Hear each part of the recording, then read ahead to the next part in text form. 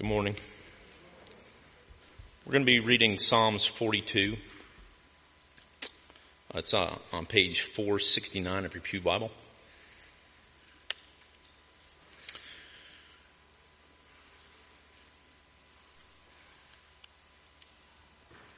As a deer pants for the flowing streams, so pants my soul for you, O God. My soul thirsts for God, for the living God. When shall I come and appear before God?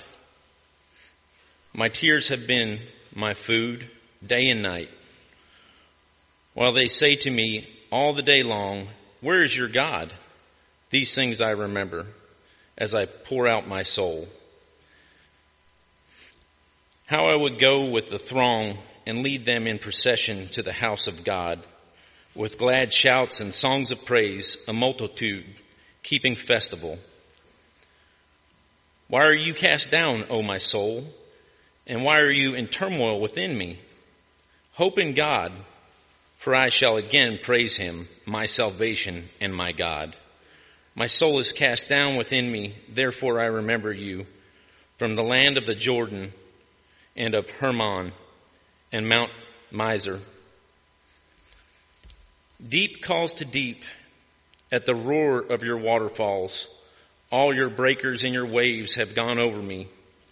By day the Lord commands his steadfast love, and at night his song is within me.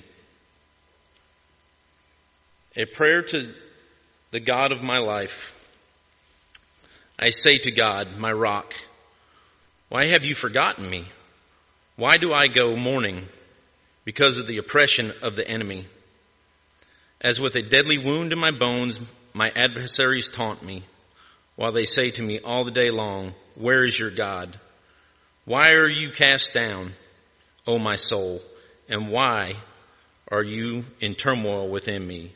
Hope in God, for I shall again praise him, my salvation and my God. Please pray with me.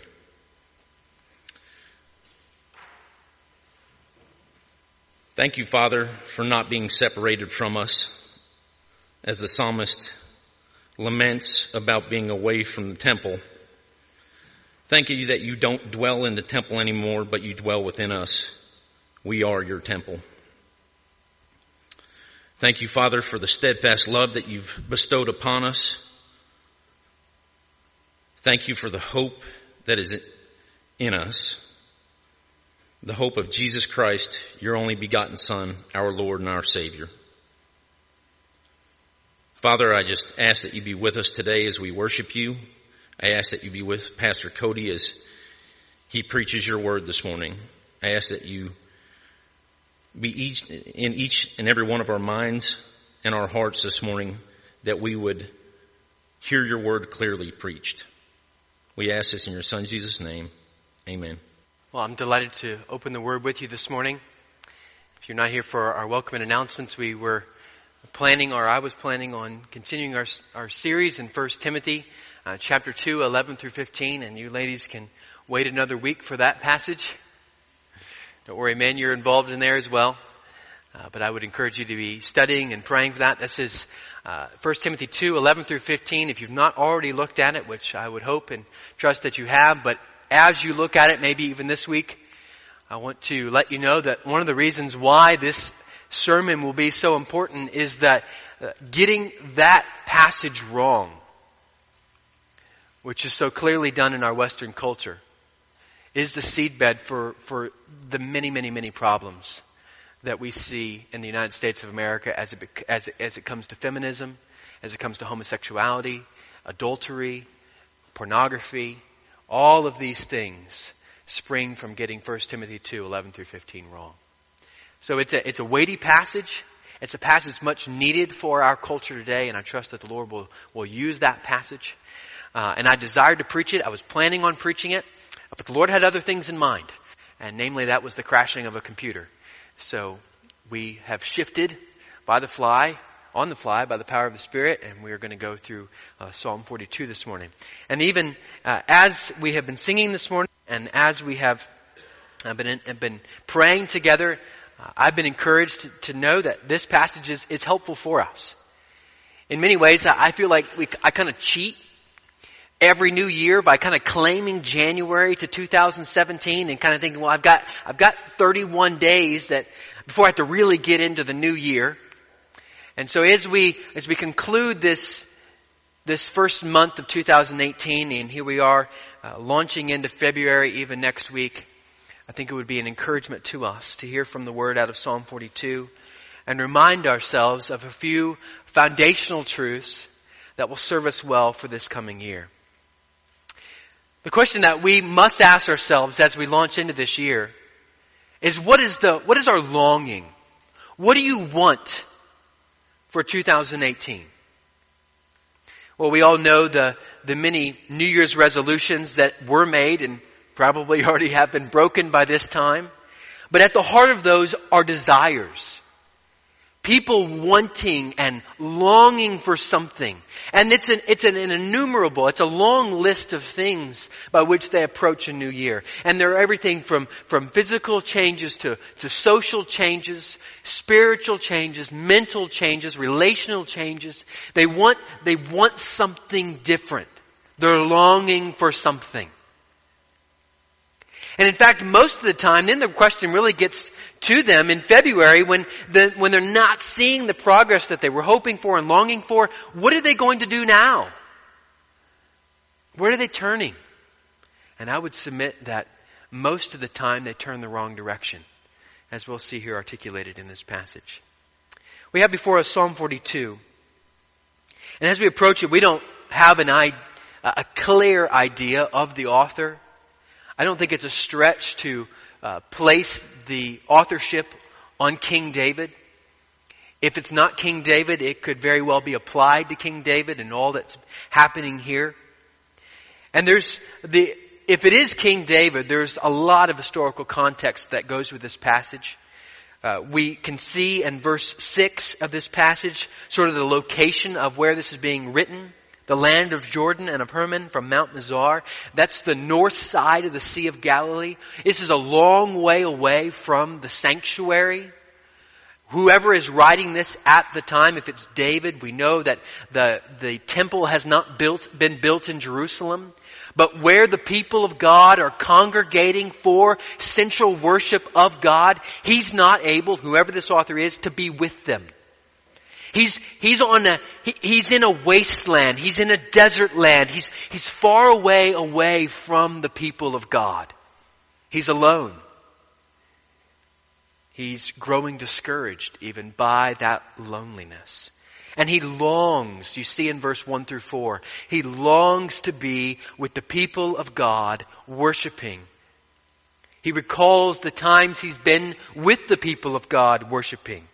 These things, he says, I remember as I pour out my soul, how I would go with the throng and lead them in procession to the house of God with glad shouts and songs of praise, a multitude keeping festival. He's recalling the good old days, if you will, of when things were just so much more encouraging for his soul. And here he is, way out in the middle of nowhere, seemingly all by himself. And he's panting. And he's desiring. And he's longing to be with the people of God. The first, the context of this is, as we often think of verse 1, as a deer pants for flowing streams, so pants my soul for you, O God. And the application certainly is there for our own private lives, that we would have such a desire and a panting and desire to be with God and in His Word and to know Him. But initially here, this is the psalmist desiring to be with you. Desiring to be with the body of Christ. Desiring to be in worship. Desiring to be fed by the Word. We have many longings as well. And many of them are good longings. Many of us have those in our family who are sick right now. I don't know about you, but I have a longing to be free from sickness in my home. Many of us may have a longing for our marriage to be stronger than it is, or maybe even healed. Maybe it's the longing to be reconciled to a family friend or a family member. that has been years maybe since we've been able to have a close relationship and conversation with them. Maybe it's the longing to gain freedom from a particular sin that just seems to be hanging on. These are good longings. We also have bad longings.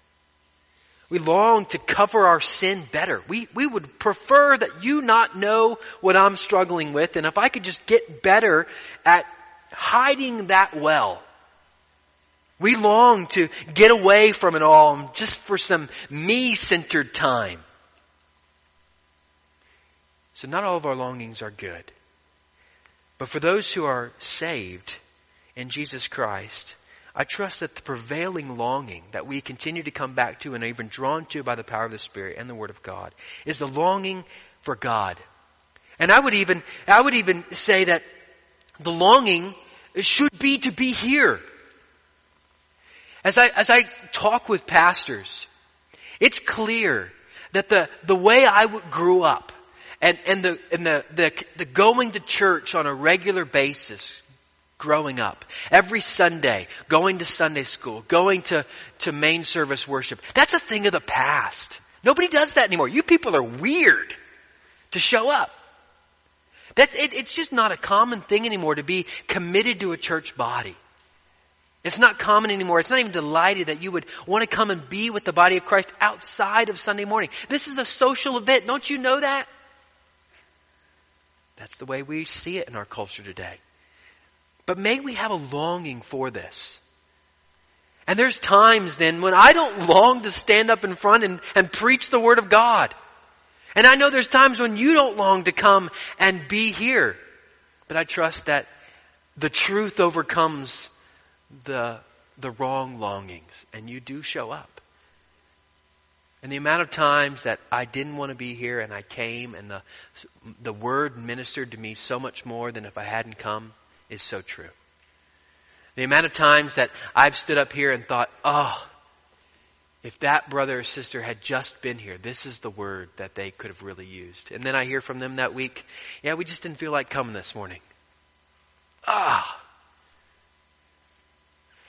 May we long to be with the people of God in praise and in worship and in delight. And even when we don't long, may we long too long to be with one another and listening to the Word. Now notice what happens here. He's longing to the point that he has seemingly got himself into the spiritual doldrums. See, he's discouraged. He is depressed. He is fearful maybe. Lonely. Why are you cast down, O my soul? Why are you in turmoil within me? He is not encouraged at the moment. The darkness seems to be close around him. And then he asks himself this question. And the great preacher Martin Lloyd-Jones would say you need to learn to talk back to yourself and ask yourself good questions. Why again am I so discouraged? And he answers his own question. Verse 5 and 6, hope in God, for I shall again praise Him, my salvation and my God. My soul is cast down within me, therefore I remember you. And Warren said it clearly, even in his prayer, that the temple of God is no longer a place. By God's grace, we don't have to get onto a plane and go to Jerusalem. But that the temple of God is within us. And therefore, we can call to mind and remember the truth of God's Word. And the truth of God's Word can minister to us. We go to a place, important, but it will also have the Word of God that can minister to us. And He calls to mind the things of God. He calls to mind to hope in God. And we say, well, who is this God? Because in our darkness, in the discouragement of the daily walk with Christ, in the discouragement of the spiritual walk, it can get hard. And we say, hope in God, brother. Well, who is He? Well, He's the God who, by His word, spun the planets into motion. We're spinning even now. The force of gravity keeping your feet on the ground. He formed the earth by the word of His power. He fashioned man as a potter mushes clay. As a child plays with dirt and forms it into a mud pie, He formed the amazing creation that is the human body. And He made everyone to be different, but the same. He holds us together by the word of His power. He turned on, like we go to the wall and flip the switch and the lights come on. He turned on the sun. He turned on the moon, and He turns it off and He turns it on. And every single time He does, it displays His glory in an entirely new and different way. And then He filled the seas and the dry lands with beasts and birds and fish and the innumerable creatures and all the glory that is there. And yet still in our darkness, and even I would assume King David, whoever wrote this, get to a point in time where you say, but that doesn't mean anything to me right now.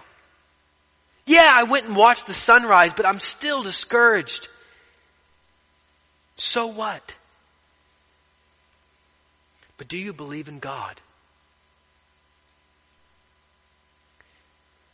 Do you believe in God? I don't know where you are with your relationship with God, but if you find yourself here this morning going, who is God? I know He's creator of the universe, but I don't have this relationship that you talk about, that you pray about, that you people discuss. What is this? How do I have an intimate relationship with this Almighty God? You say He can be my Father. What is this? And I would just simply encourage you to recognize the truth that in our sin we cannot have a relationship with this Almighty God. But by the person and work of Jesus Christ, dying on the cross, shedding His blood, He covers our sin, and He gives us the hope of eternal life because of His resurrection, conquering the grave.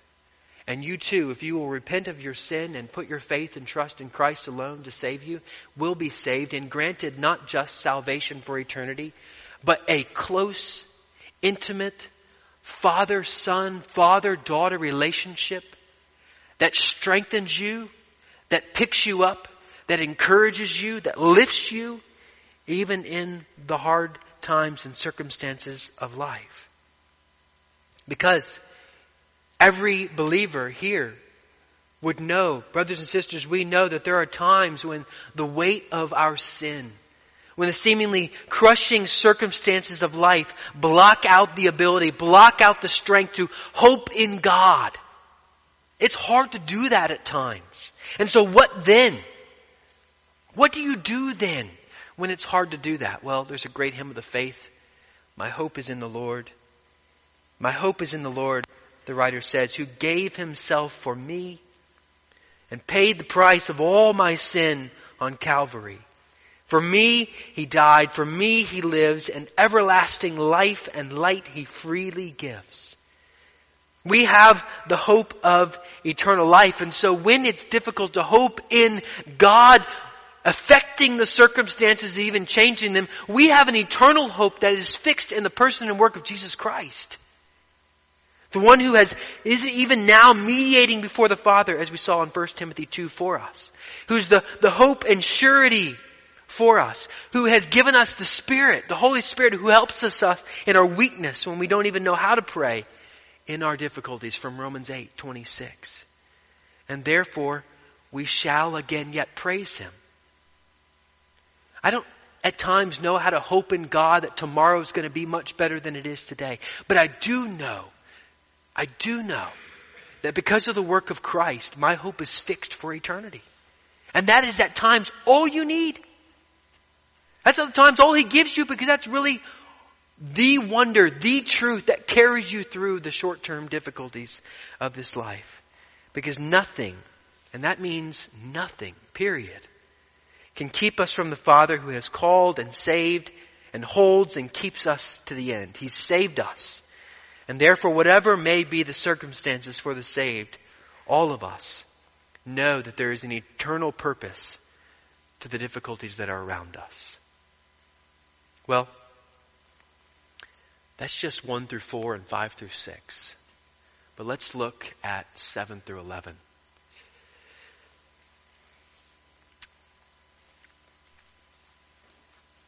Before we get to 7 and 11, let's just glance at 6b and 10.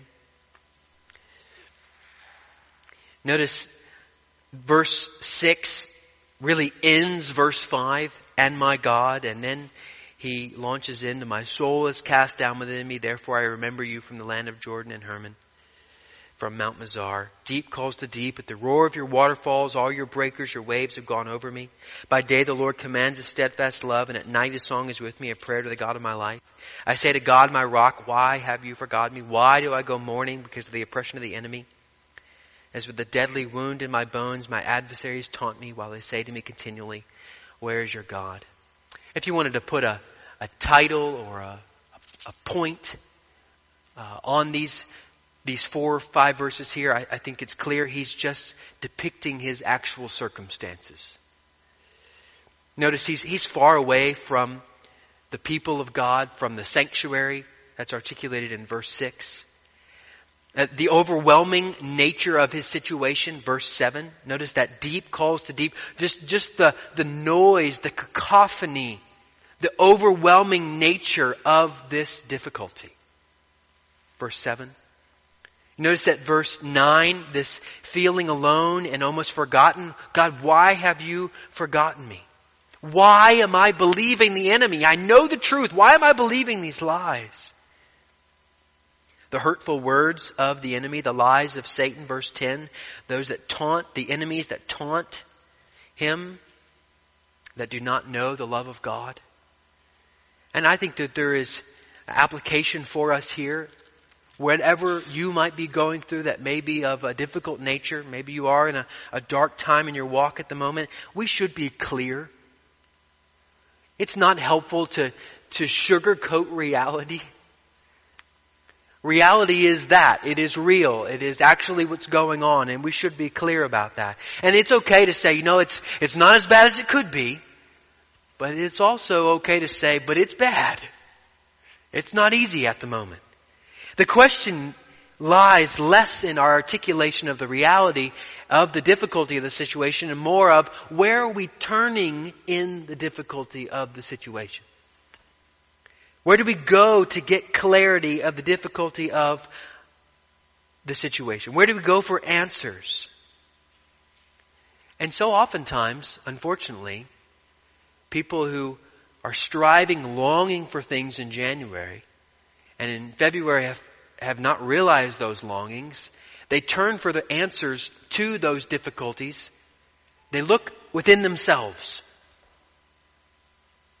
We have in our culture today so much that is difficult. We've got racism.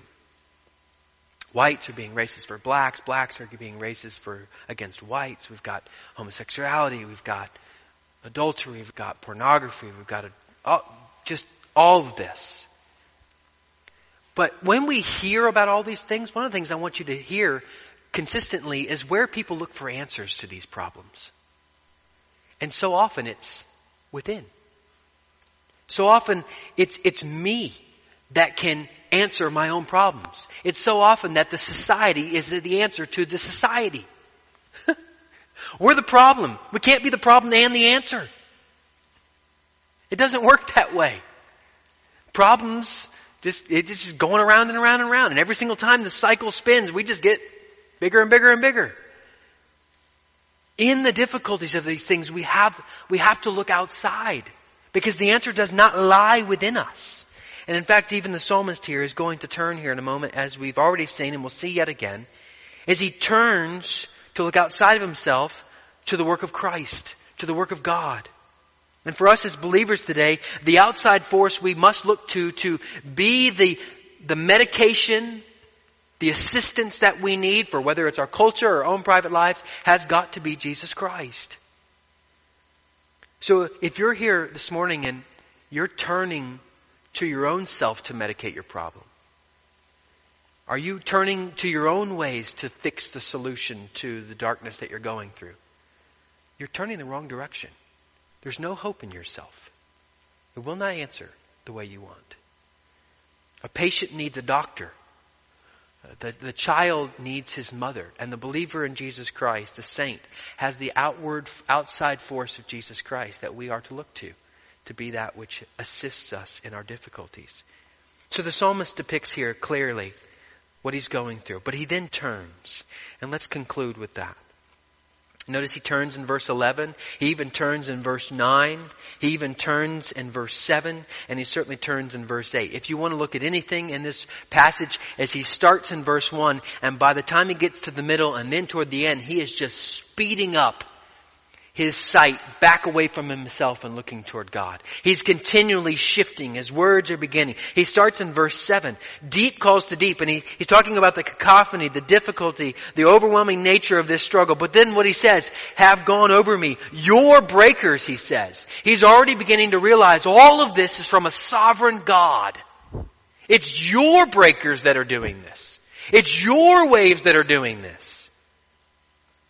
And then he gets to verse 8. By day the Lord commands his steadfast love, and at night his song was with me, a prayer to the God of my life. Notice he talks about his difficulties in verse 9, but he first says, I say to God, my rock. The one who, even in the midst of the waves crashing over me that you, God, have brought, you at the same time are the rock that are going to hold me all the way through. And then certainly by the time he gets to verse 11, he is in a grand state of exclamation. Hope in God, for I shall again praise him, my salvation and my God. What's some application and conclusion for our time today? Well, 3 things I would give to us. 1, as we look toward 2018, as we look to see longings, whatever they be, fulfilled, as we desire, maybe even in the difficulties of wherever the Lord has you, to get out of those and longing for those. And in the difficulty of those, I think there's 3 points of application here. 1, look to the love of God. That's number 1. Look to the love of God. Look to the love of God for you that never moves or fades and is secured in the heavens, is steadfast, immovable, and undeterred. That's what he says in verse 8. By day the Lord commands his steadfast love. When's the last time you just read Romans 8 and meditated upon the immense love of God? When's the last time you just spent time looking up the amount of times, and there's many of them, of just the 2 words steadfast love in Scripture? That is something that will not change, though the circumstances around us may blow around. Look to the love of God.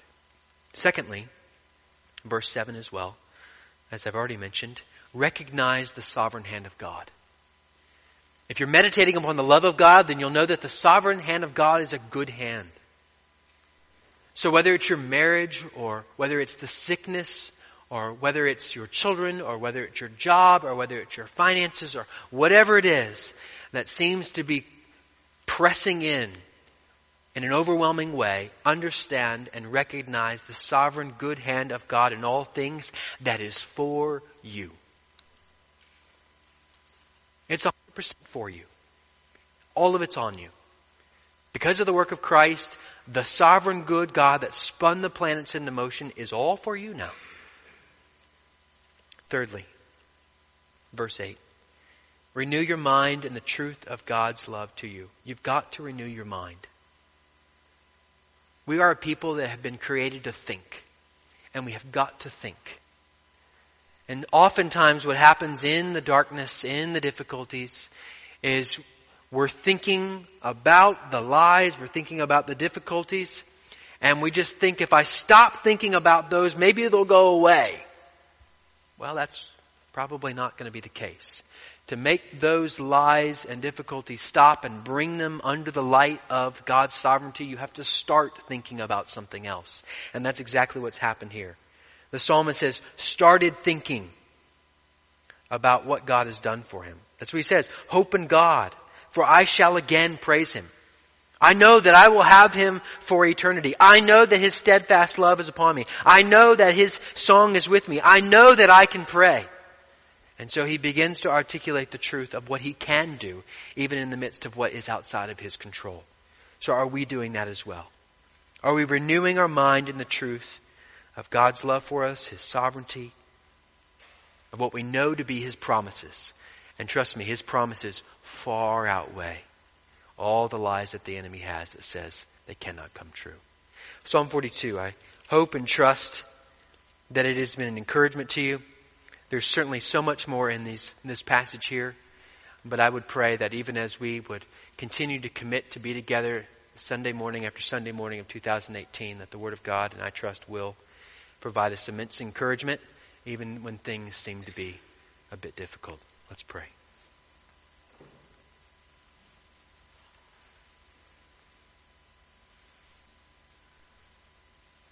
Father, we thank you so much for your Word that is good.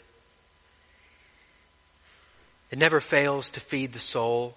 It never fails to nourish it. Our thirsty, parched hearts. It never fails to lift us and strengthen us. It never fails to bring us down off our pedestal of pride. It's always perfect. It's always just the right medication for what is needed. Father, we thank you for the word that you've given to us this morning. We trust and ask and pray that it will set well upon each heart that is here. We're so grateful, Father, that we are not people without hope. In a hopeless world, we are people that walk with hope. We are people that have been given sight to see. And it's come from you through the person and work of Jesus Christ. And we are so grateful. We are grateful, Father, that even in the darkest times, that whether it's the brother or sister in the Lord, whether it's the opening of the Bible, whether it's prayer, whether it's singing the wonder and the truth of who you are in song, whether it's sitting down and listening to a sermon or coming together on Sunday morning and the immense grace that is the corporate worship of the body of Christ, that you call us back, that you remind us that there is no darkness where there is light, and that you have given us the light of Christ that has eradicated the darkness. That there is no circumstance, no matter how weighty, there is no sin, no matter how pressing, that you are not in control of and that you will not give us the grace to walk through. So may we walk humbly this week, but may we walk with great joy. Minister to the saints, Father. Strengthen us by your Spirit. We desperately need you. You alone are our rock. We look to no one else. May our minds be renewed this week in your truth. In the precious and holy name of Jesus, we thank you and pray. Amen.